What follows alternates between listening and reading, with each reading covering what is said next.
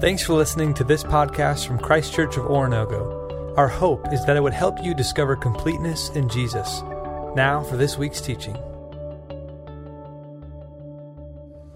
Our scripture reading comes from Psalm 27, a psalm of David. The Lord is my light and my salvation. Whom shall I fear?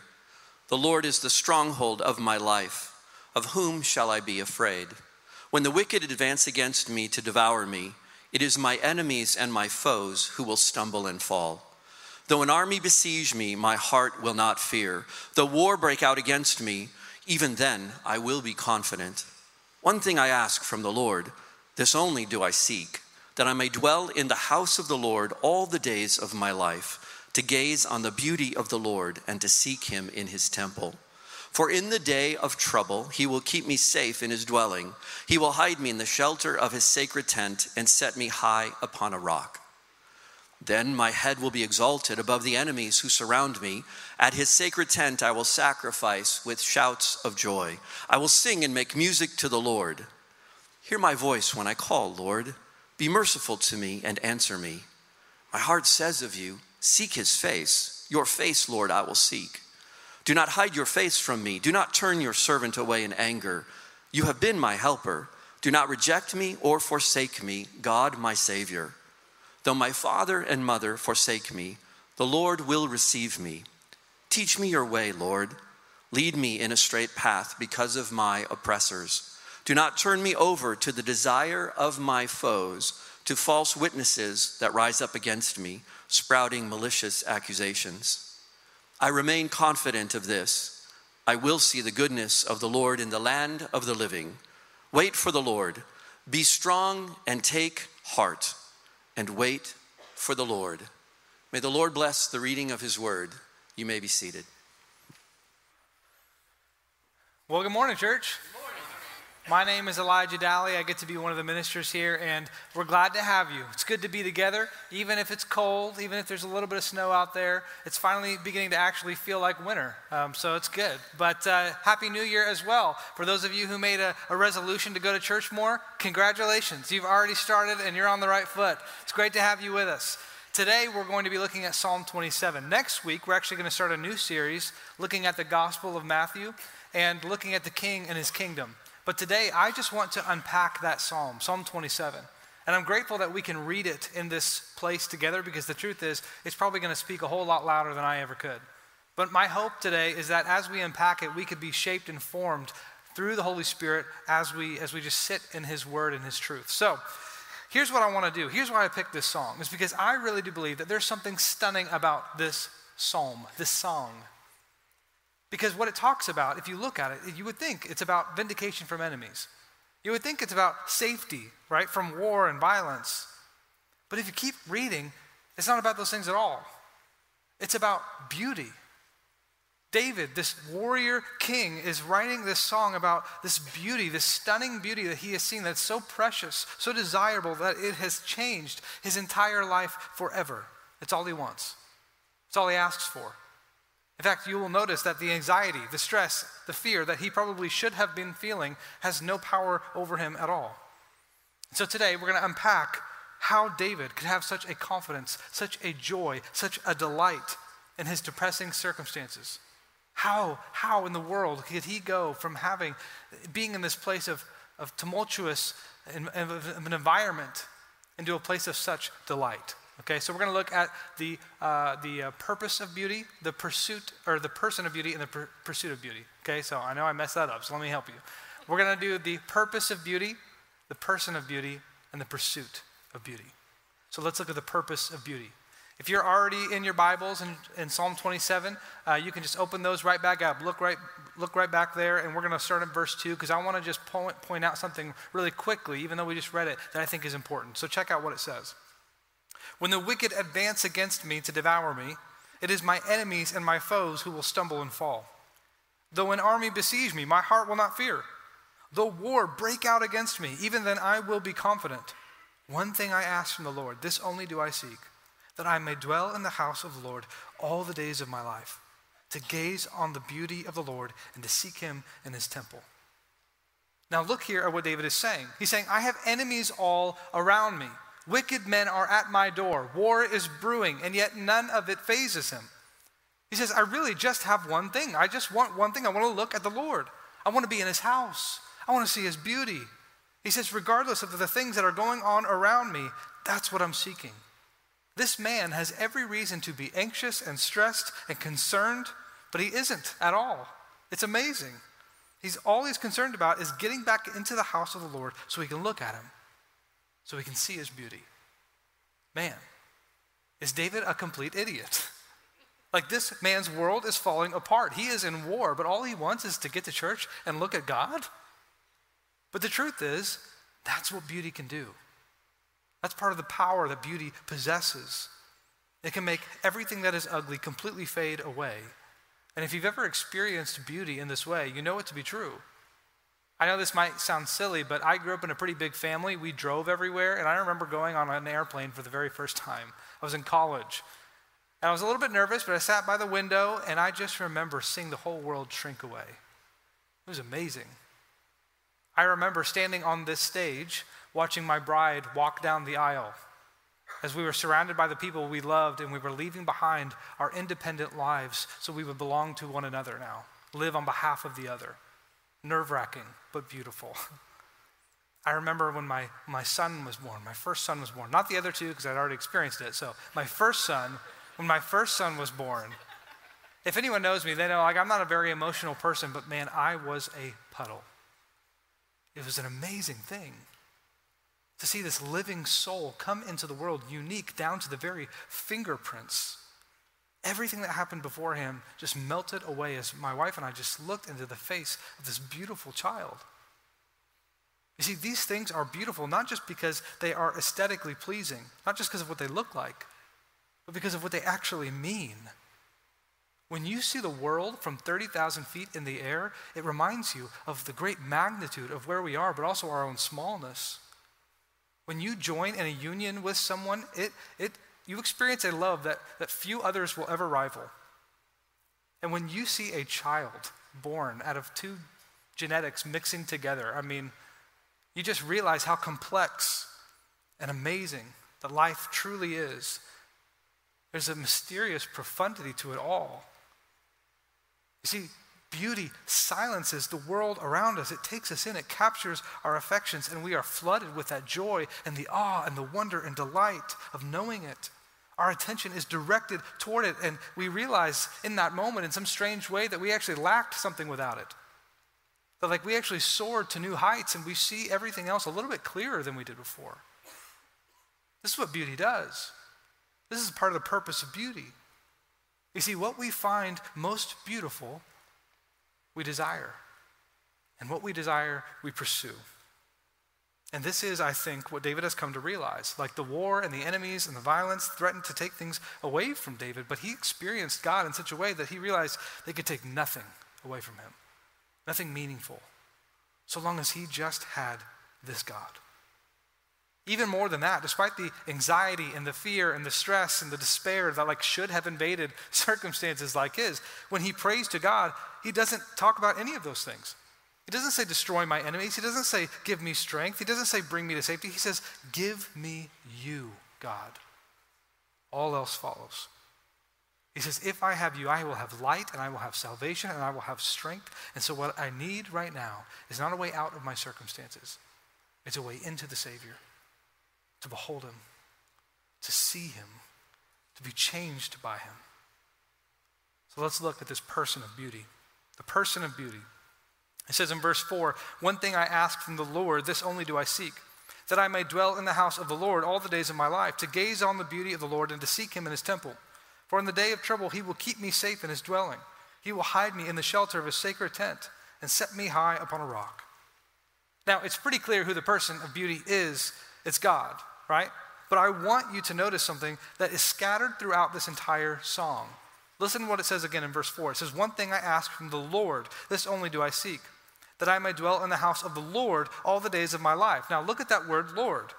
That is used 12 times in this 14-verse psalm. That's a lot. This is important to David. But I also want you to recognize that this word is in all capitals. which you may or may not know, but when Lord is in all capitals in your Bible, it is actually not just a title, but the very name of God. It's Yahweh. Which means what David is pointing out is that the God that he's speaking to is not just some impersonal God. It's not just some thing in the sky. It's not some impersonal force or energy or some unknown God among many. This is the God of Israel. This is Yahweh. This is the God who has made himself known. And when David throws up his prayers, he's not just hoping somebody hears him. He knows that the God of the universe, who he has personally experienced and who personally knows him, is hearing every single word. This is the God. This is the person of beauty. But you'll notice something else. He says that he actually hasn't seen God. He's just experienced God, but he hasn't seen him. He wants to in light of his experience. Like that's what this whole song is about, really. It's a love song of sorts. And he talks about the attributes of this God that he has experienced. He said God is a God of light, which means he has given clarity and color to David's world. It means God is the metric by which he measures right and wrong, by which he sees what is beneficial or harmful. God is the path. God is the way. But he says that God is also salvation. Like he's been saved by God over and over again, from Goliath to Saul to the neighboring nations around him. But he isn't just talking about physical rescue either. Like this is what we know from Psalm 51, right? That famous psalm of confession that David, even when he was caught in an affair, even when he was caught in a murder plot, was saved even in that moment spiritually. He had been rescued from himself, from his ego, from his sin. And he says God is a stronghold. You see, David no longer has insecurity about himself or what might happen to him because he's experienced God in such a way that he has this natural confidence. And it's not arrogance, because he recognizes he had nothing to do with it. It wasn't because he was intellectually or politically savvy. It wasn't because he was wealthy or attractive. He was most of those things from what we understand. And yet he recognizes that every single one of them would have failed him against the enemies that surrounded him. His true confidence, his only hope, comes from God, and so he desires him. God was his light and his salvation and his stronghold. You see, David has experienced God in such an incredible way that now it's his only pursuit in life. It's to get eyes on him. He's experienced that warmth. He sees all else of reality and creation by this worldview and this framework of who God is. But now he wants to stare into the sun. And he wants to look at the magnitude and the power and the glory and the strength of an almighty king like this. Have you ever experienced anything like that? Experienced something that has motivated you to seek and to pursue at all costs? I remember when my son Keller was 3 years old, and we had just, we got this pack of gum, and my wife and I would just open it up, popping some in our mouth, but my 3-year-old wanted to try it. So we just tore off a little bitty piece, gave him a little bitty piece. And nothing crazy, put it back in the drawer, went to, about our day, went to bed that night, got up the next morning, went to work, and then I get a call from my wife. She had found a mountain of foil in Keller's closet. Apparently, at some point, he had gotten up in the middle of the night, grabbed that freshly opened 32-piece pack of gum, and devoured the entire thing. Taste makes an appetite, doesn't it? You see, the reason that identifying the true person of beauty is so important is because the world is so willing to give you a taste of false beauty. You see, if true beauty is what it is, because it addresses the most personal parts of our lives and the deepest needs of our soul, the world is full of counterfeit images. And I have found that my own appetite is far too often for cheap imitations. In the first book of Harry Potter, Harry finds this mirror. Now, you need probably some helpful information. Harry's parents died when he was a baby. He was raised in an abusive family for most of his life after that. But when he goes to school, this wizarding school, and he finds this mirror, he is taken back by it. Because in it, he sees his parents. And he experiences that sense of belonging and love that he felt was absent his entire life. And he goes and he tells his friend Ron, and he invites Ron to go look into the mirror. And so Ron comes and he looks into it, and he's like, "Do you see my parents?" And Ron's like, "No, I don't see your parents. I see myself." I'm on the shoulders of all my classmates. I'm like the athletic champion. I'm the valedictorian of my class. He's like, you don't think that this mirror tells the future, do you? And Harry's like, how could it? My parents are dead. Ron leaves after they talk after a little while, and Harry just sits there looking into the mirror. And finally, Dumbledore, the wise sage, shows up. And he explains to Harry what this mirror is. This mirror shows you the deepest desires of your heart. He says, great men have wasted away staring into it. I wonder, if you were to look into the mirror, what would you see? You see, the problem with so many of our pursuits in life is not that we seek bad things. Like wealth and relationships and accomplishments and comfort, these are good things. The problem is when they become ultimate ones. You see, the only reason we would ever stop desiring God is because we have fashioned something else into one. We don't think we actually need him. We misidentify the deepest needs of our soul to creation instead of creator. And these things, then they drive us, they consume us. And those desires, those objects just aren't meant to bear the weight of our desires. They're simply too small for them. So what ends up happening is if we get them, they are unsatisfying. If we get them, maybe we're afraid that they'll be taken from us. So we have anxiety or stress. Or probably for a lot of us, we failed to get them. And so we're left in embarrassment or despair. They'll all be taken, either by our own mortality or by its. But listen, this is why God is the superior person of beauty.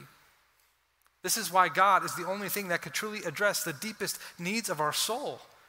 Because he is both of great magnitude and yet great humility. He is truth and justice. He is grace and love. He is the father and friend.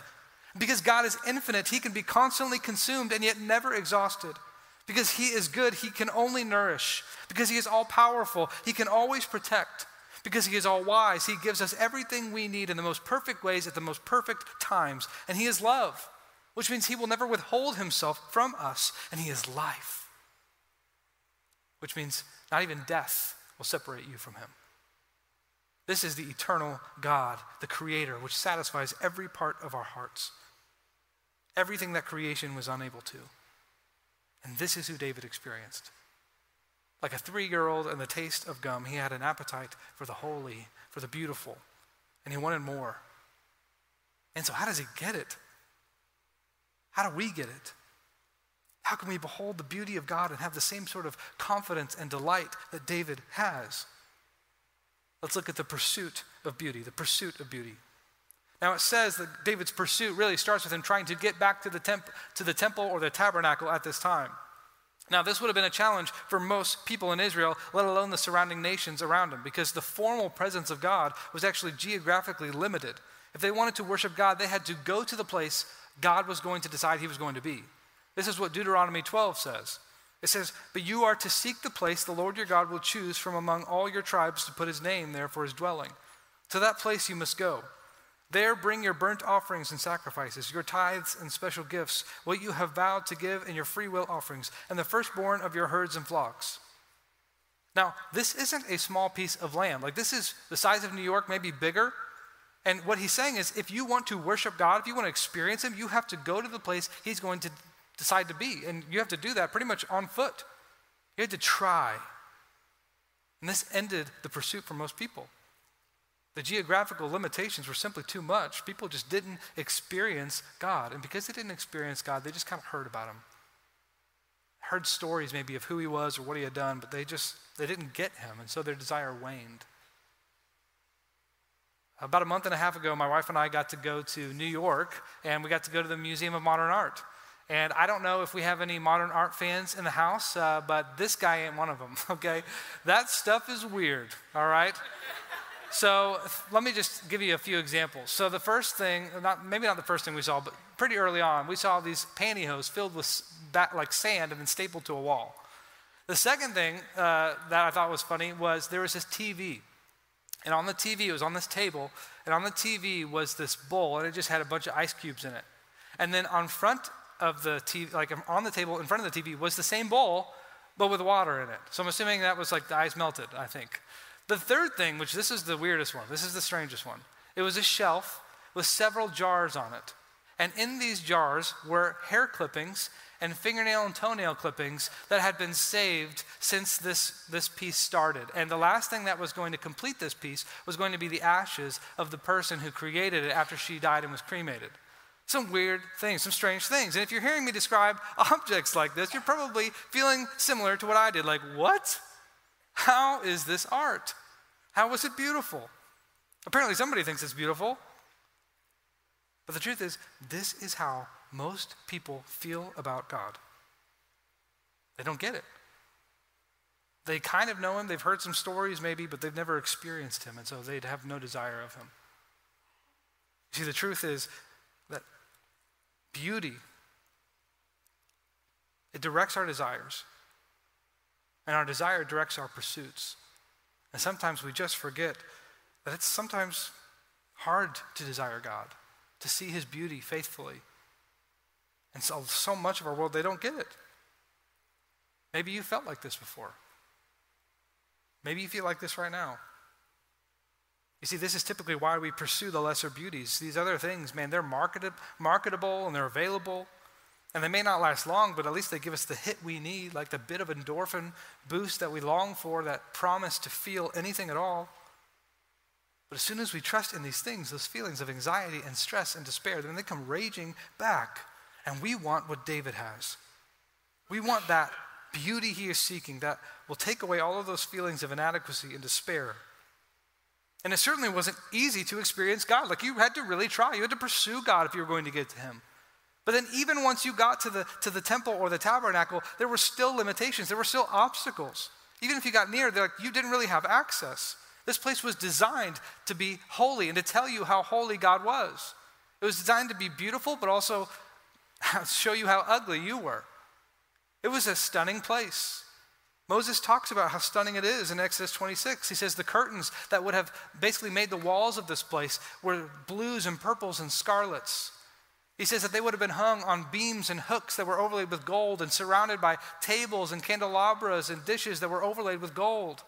And in this place, there were 2 rooms separated by a curtain, and embroidered on the center of that curtain were cherubim, angels, powerful spiritual beings, because these angels were separating the holy place from the most holy place, the place where God would be, where he would dwell, because this was his palace.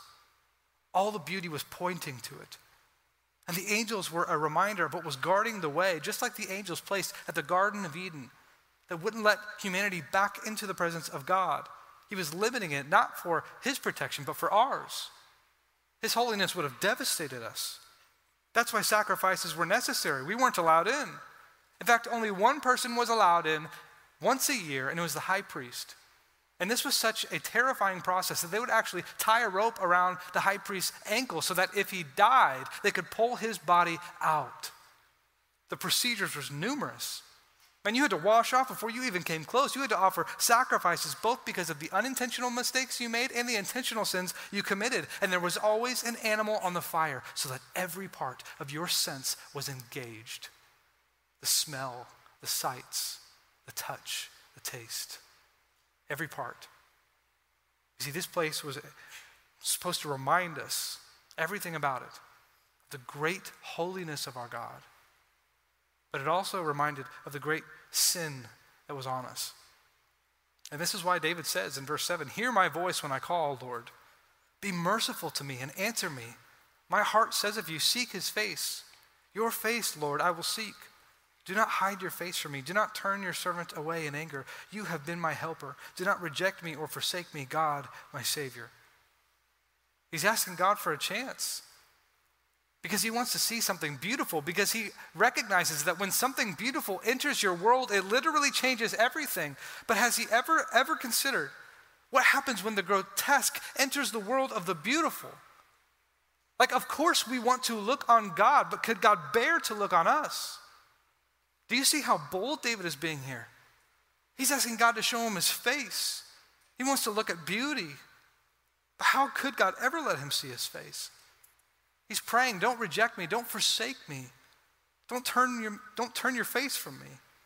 But how could David ever get that close without being crushed? How could a man this marred by sin ever get that near to a God of beauty and holiness like this? How could we? Because the pursuit of beauty does not begin with us, it begins with God. You see, the pursuit of beauty is not how high we climb, it's how low he would descend. You see, Jesus would leave all of the trappings, all of the glory, all of the beauty, abandon it altogether so he could take on our filth. This is what Isaiah 53 says. It says, "Who has believed our message, and to whom has the arm of the Lord been revealed? He grew up before him like a tender shoot, and like a root out of dry ground. He had no beauty or majesty to attract us to him, nothing in his appearance that we should desire him. He was despised and rejected by mankind, a man of suffering and familiar with pain. Like one from whom people hide their faces, he was despised, and we held him in low esteem. Surely he took up our pain and bore our suffering, yet we considered him punished by God, stricken by him and afflicted. But he was pierced for our transgressions, he was crushed for our iniquities. The punishment that brought us peace was on him, and by his wounds we are healed." You see, Jesus became filthy so that we could become beautiful, so that we could be with the beautiful. And the only reason David's prayer can be answered yes is because of what Jesus did on the cross when he took our place. When he prayed, my God, why have you forsaken me?" When on the cross he was rejected. When on the cross the Father turned his face away so he could direct his gaze on us. And at that moment, the grotesque became gorgeous. We were made beautiful. Not because we fabricated a beauty of our own, but because we received it from the Maker himself. And we reflect that light that now beams toward us, and instead of shattering us, it changes us. It's Jesus who makes it possible for us to see the person of beauty without being crushed by it. See, this is why Matthew's account says, it says in verse 50, "And when Jesus had cried out again in a loud voice, he gave up his spirit. At that moment, the curtain of the temple was torn in two from top to bottom." That beautiful curtain that guarded the way, the angel that stood at the entrance, it was opened. It wasn't there anymore. And the point is not that we can now go to the temple and go in. The point is now that God can come out, that God comes out and he looks on you, that now he takes up residence in the lives of every single person who would call him king. This is what Jesus' death and resurrection means for people like us. Because beauty is not reduced to that which just looks good and is aesthetic, but to a vision of that which addresses the most personal parts of our lives and the deepest needs of our soul. And the cross, it gives us a window into a God whose love and justice and grace and truth all coalesce into one single moment where our soul both receives what it desperately needs, but where he also destroys what was keeping it in bondage. God leaves the geographical limitations and indwells us, and we experience that light and that salvation and that strength and that stronghold. And we become a city on a hill. A king is now our worship directed to him. And we're a kingdom. And when you realize what you yourself have become, there will be no other response than to long to look at the King who has saved you. And you will have every confidence in the world that you will. This is why David says this in verse 13, "I remain confident of this. I will see the goodness of the Lord in the land of the living." Wait for the Lord. Be strong and take heart and wait for the Lord. You see how this psalm pivots? Like it's about David seeing God, but then he actually encourages those who join into the song. This song becomes our song. Now, it might seem silly because we don't know that David ever did see God's face in the land of the living. So was this confidence in vain? Absolutely not. You see, the resurrection of Jesus means that David received the same victory we did. Christians are fundamentally resurrection people following a resurrecting God.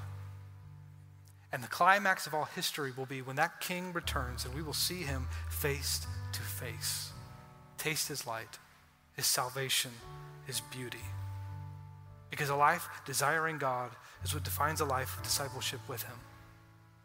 And our hope is that when you look into the mirror, you wouldn't even see yourself at all. But the God who possesses all that we need and all we could want. We're starting a new year, and we don't want you to forget that the beauty of God is the most desirable thing that will ever fulfill our lives. And the thing that we find most beautiful, we will desire. And the thing we desire, we will pursue. But that is hard. That's why this place exists. Because we are the church, not the building, to help run this race till we see that King face to face. If you want to know more about that, if you want to know more about what any of this means at all, we will always have ministers at those back tables that are willing to pray with you and speak with you about finding completeness in a God who has so freely offered that completeness to people. Thanks again for checking out this podcast. We hope this teaching helped you to discover completeness in Jesus and encourages you to help others do the same. For more resources or to learn about Christ Church in general, visit us online at cco.church.